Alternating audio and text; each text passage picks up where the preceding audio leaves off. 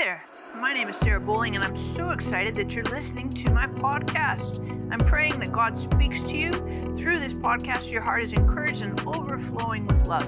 Thank you so much for listening. Love to have you subscribe, and of course, share this with your friends. I know God has really great things for you in this time together. Thanks so much. Hey there, thank you so much for watching, listening. Stoked to have you here, and check it out, we're starting a new series. But just want to give a shout out. Do you realize we're over 3,000 subscribers to our YouTube channel? Thank you. Thank you, thank you, thank you. And of course, I invite you, welcome you to subscribe. That'd be fantastic. And I'm going to have some questions for you. I want you to kind of interact with me a little bit here because this series, and leave comments, thumbs up, all that stuff, because this series is pretty interactive. And this series is called Flip the Script. Flip the Script. You're like, what does that mean? Well, if you think about it, a lot of times you watch a movie, you read a book, whatever, and it has like a script to it. And you think, oh, I know what it's going to be. I know the outcome. It's going to normally go da-da-da-da-da. But I want to just say that with Jesus a lot of times flips the script. And he doesn't do exactly what you expect, or he kind of does a sharp, perpendicular turn and doesn't necessarily, he flips the script. And the first example of this we read about in Luke 9, verses 54 to 56. And I'm going to, over the course of this series, I'm going to point out some interesting experiences, stories, situations where Jesus doesn't do what you would anticipate or expect. So answer this question. Has Jesus ever flipped the script for you? Leave a comment there and maybe say he did in this, or he hasn't, or didn't do what you expected, didn't do what you anticipated, didn't do what you prayed. Has Jesus ever flipped the script for you? And so the first example, like I said, in Luke 9, verses 54 to 56, is Jesus and his disciples are going through Samaria, and Jesus has determined, it says it a couple verses earlier, he's on his way to Jerusalem. But as he goes through Samaria, the people there, Samaritans, find out that Jesus is on his way to Jerusalem, and the Samaritans are cranky with Jesus for setting his face towards Jerusalem. And it's kind of this traditional antagonism between Jews and Samaritans. I mean, this is kind of historical. It's not anything all that new. There's ethnic conflict, and reasonably so. They've had a long-standing history of conflict, tension between these two ethnicities. And I think that's interesting because ethnic conflict is not a new thing. Like here in America, there's ethnic conflict and tension. If you've ever experienced that or been a part of that, just give a thumbs up on that right now, because it's absolutely something we deal with in our modern living is ethnic conflict. And this is what Jesus was in and experiencing. And as a result of the Samaritans being cranky and hostile towards Jesus about him going straight to Jerusalem, not hanging out in Samaria, James and John were upset that the Samaritans didn't welcome Jesus. And so they say to Jesus, hey, do you want us to call down lightning and fire on the Samaritans to consume them, and the judgment, the anger of God, like Elijah or something. And I like what Jesus does. He flips the script because he's like, hey, wait a second. You need to understand the Son of Man. And he answers them. And he doesn't do what they are suggesting or proposing. And they have biblical premise, justification for their righteous indignation. But Jesus says this in verse 56. He says, the Son of Man did not come to destroy men's lives, but to save them. And I think sometimes Jesus wants to flip the script for us because we can have our righteous indignation at the world around us. They shouldn't be doing that. You shouldn't be saying that. You should, and we get hostile and cranky, and they're not receiving Jesus in the right way, and Jesus is saying, wait a second, dial it back. People, no matter how they treat Jesus, Jesus will be kind and gracious and compassionate and forgiving. In fact, Jesus teaches us to forgive those to love those who hate us, to forgive those who are abusive with us. Doesn't mean we put ourselves in conscientiously and routinely abusive scenarios, but Jesus absolutely flips the script.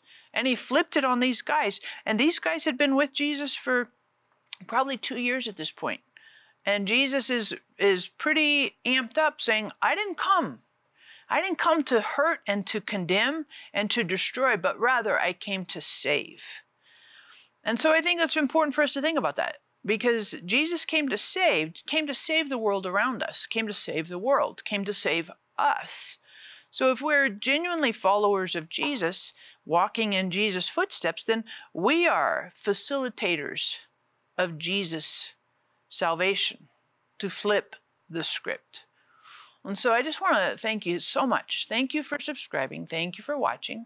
Hit the notification bell right there. And I just want to encourage you. I'm going to give you a joke today because I didn't give it to you at the beginning. Normally I'm giving it to you at the beginning. But just to wrap this up, think about this. Do trees ever poop? And you're like, oh no, you can't be doing that. I'm flipping the script.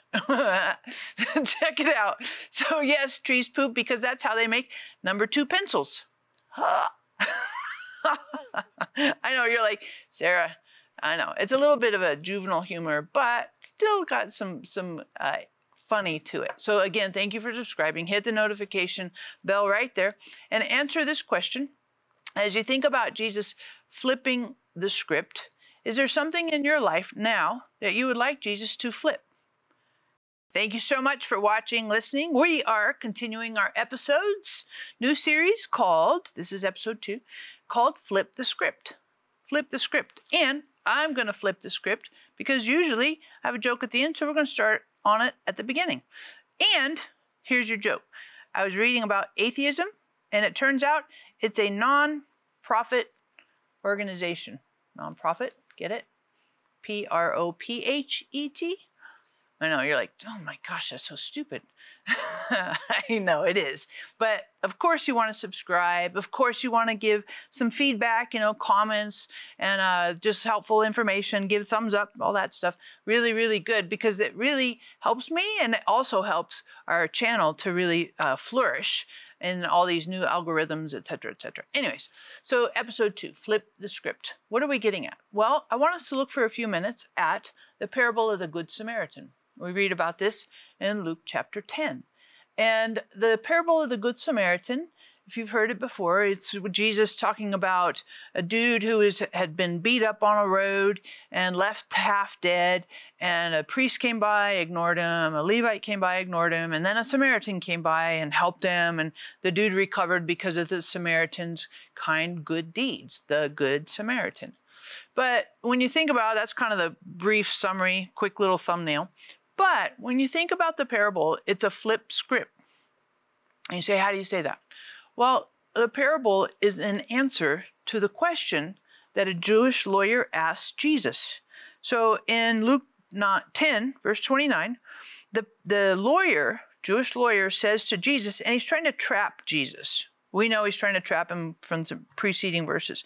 And he wishes to justify himself, and he asks Jesus, who is my neighbor? Because he had asked Jesus, how do I get eternal life? How do I live? And Jesus said, well, how do you read the law? And he said, love the Lord your God with all your heart, mind, soul. Love your neighbor as yourself.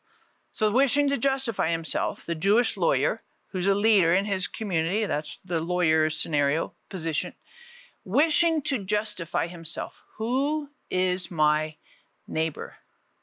So answer this question here in the comments. Have you ever tried to justify yourself? You ever tried to rationalize? Ever tried to say, well, get yourself off the hook? That's what this guy was doing. And you can just, even if you have done that and you're like, I don't want to get into details, well, just leave a thumbs up. That's fine. Totally good. But I think it's important for us to think about this scenario and put ourselves in all of this. Is it possible? Is it possible that I have ever tried to justify myself in a religious way? Likely. But Jesus answers him and tells, who's my neighbor? He tells him the parable. And in the parable, remember, the two people that are religious, the priest and the Levite. A Levite is like basically a temple worker in essence. Simple answer. But those are two people normally in Jewish community and answering a lawyer, those are two people who would be above reproach, who would be highly revered and honored. And in this parable, Jesus flips the script.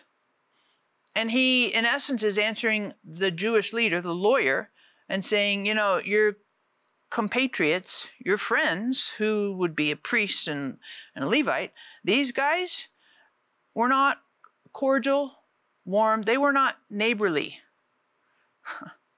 They weren't kind. They weren't compassionate. They weren't attentive. They saw somebody hurt, but they didn't do anything. And instead of making these leaders the hero, he flips the script. And I think in some respects, the lawyer could have been offended. And you kind of see at the end when Jesus comes back, circles back to answer his question, the lawyers, he answers kind of curtly. He doesn't even mention the Samaritan. And the normal anticipated heroes are not the heroes. They're unkind and dismissive, and they lack compassion. And I think Jesus, in the whole scenario, he's flipping the script. He's like, it's not as important for you to be religious as it is important for you to be compassionate. That's the real drive, the real heart here. And so when you think about flipping the script, let's be careful. Let's be conscientious that we are compassionate and that we model Jesus' actions and behaviors and values and priorities. That Jesus was very, very compassionate. Jesus came to seek and save that who was lost. Jesus was compassionate with people who were broken, who behaved in unreligious ways, who were, dysfunctional. And the ones who didn't always have everything right, all the I's dotted and the T's crossed. Jesus was compassionate. And I think his crankiness sometimes with religious people was to confront and kind of dislodge them from that religious quagmire so that they would receive his love for them. So let's be sure that we flip the script. And then when you think about it, answer this question. How has Jesus been compassionate with you? How has Jesus stepped into your script, flipped and been compassionate with you?